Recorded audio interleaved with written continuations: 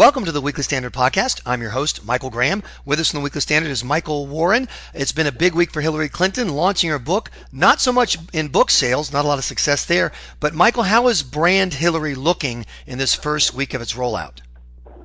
Well, it's looking really boring. Actually, if you watch any of these interviews that she does last night on CNN or Fox News, I think what's remarkable is that she's not really saying anything interesting or provocative or sort of out of the box that you might want to tune in for it. I think people are tuning in more for the spectacle of Hillary, and maybe she'll say, "I am running for president." But other than that, it's just been kind of a snooze fest. But how can you say that when we're talking about the most beloved woman politician on the planet and one of the biggest celebrities since, I don't know, Bogey and Bacall combined? I was just going to say that. I thought that's what you mentioned. Look, that's certainly what the media wants you to believe. And they've been a big part of this Hillary book tour / training session / whatever it is for her presidential campaign. If you listen to Christiane Amanpour, she had these ridiculously leading questions last night saying, how does it feel like to be possibly the first woman president? Don't you want to do that? I mean, it's like they're encouraging her. It's remarkable to me how devoid Hillary Clinton is of anything, again, out of the box, radical, something different. If you really think that she's going to be running for president and has a good chance of winning, you'd think she'd be offering something more than kind of milquetoast, views on the issues of the day, and she's really not doing that. You've mentioned before, Michael, that Hillary is sort of being viewed as a vessel of history. Oh my gosh, you're going to be the first woman president. You're going to represent the first grandmother president. All these things you can represent.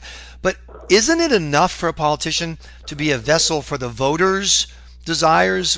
For example, voters who really wanted to see a black president in the United States, and so they voted for President Obama separate from any ideology or policies. And if she becomes the vessel for women's hopes and dreams, isn't that enough to get elected president? It could be. But we also have to sort of look at what happened in '08 in the context of 8 years of President Bush, feeling that Republicans had been in charge for nearly a decade, and that Barack Obama didn't just represent sort of the hopes for a country that's trying to move past maybe all kinds of bad racial history, but also move beyond those 8 years. It was change. It was something different. That's really hard to say about Hillary Clinton. Yes, she's a woman, but she's a Clinton. I mean, the Clintons have been around national politics for 2 decades. And I think that's a hard sell for her to take. She'll still make it, and look, it could be enough. But I think that the more people are seeing her, the more they're realizing, I would think, what I'm realizing, which is that, yeah, she's a Clinton, and she's not as interesting as the other Clinton.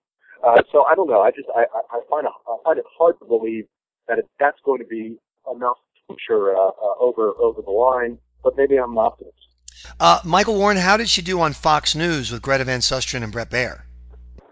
Well, I think Bret Baier really pushed her hard on a lot of the Benghazi stuff. But look, again, she doesn't say anything that's going to get her in trouble. That's I think the big takeaway that I had is she was ready. She looked poised. But the result of that is really that you don't get anything that's going to cause any headlines, really.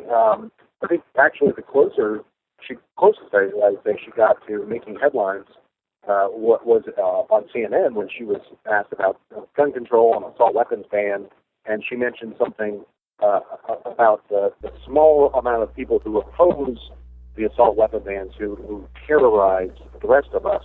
I think she was sort of dividing between the people who oppose it and then also the very small number of people who actually do these mass gun shootings.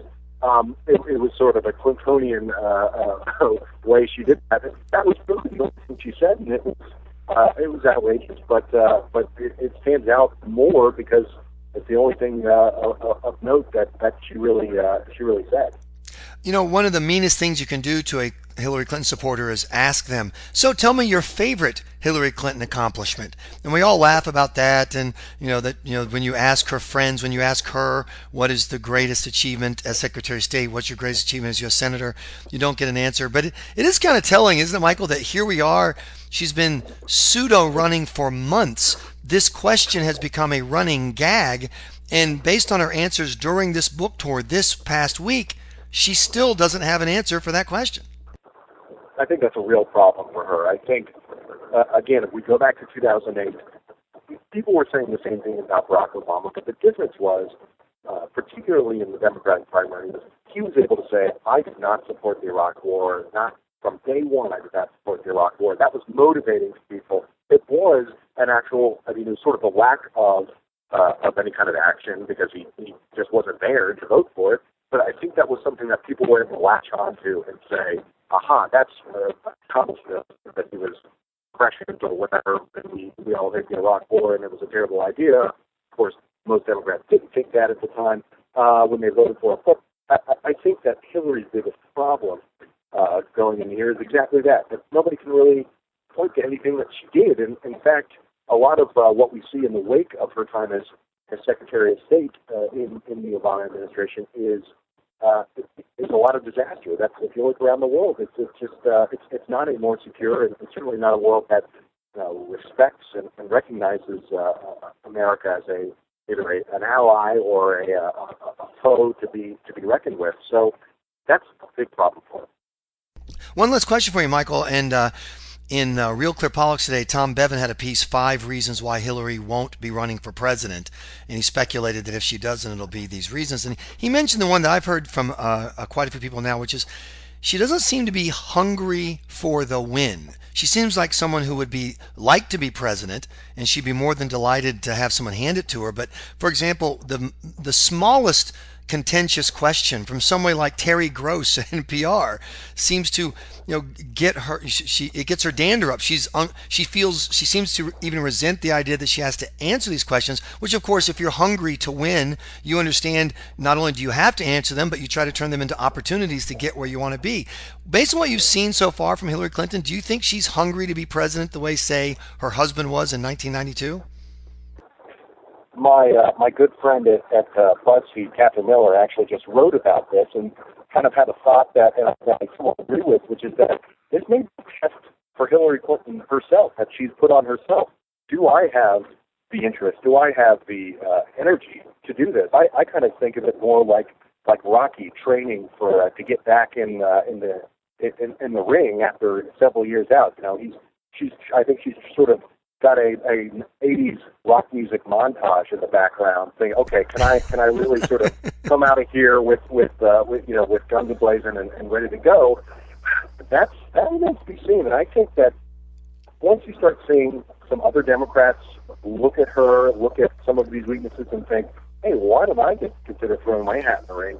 You may see that she realizes, you know what, I don't have the energy to do this, particularly against somebody who might have some Obama-like energy, like, say, I don't know, Elizabeth Warren. So we'll have to see, but I do think this is somewhat of a test or a training session for Hillary. Michael Warren, thanks so much for joining us here on the Weekly Standard Podcast. Please be sure to check weeklystandard.com regularly for podcast updates. I'm your host, Michael Graham.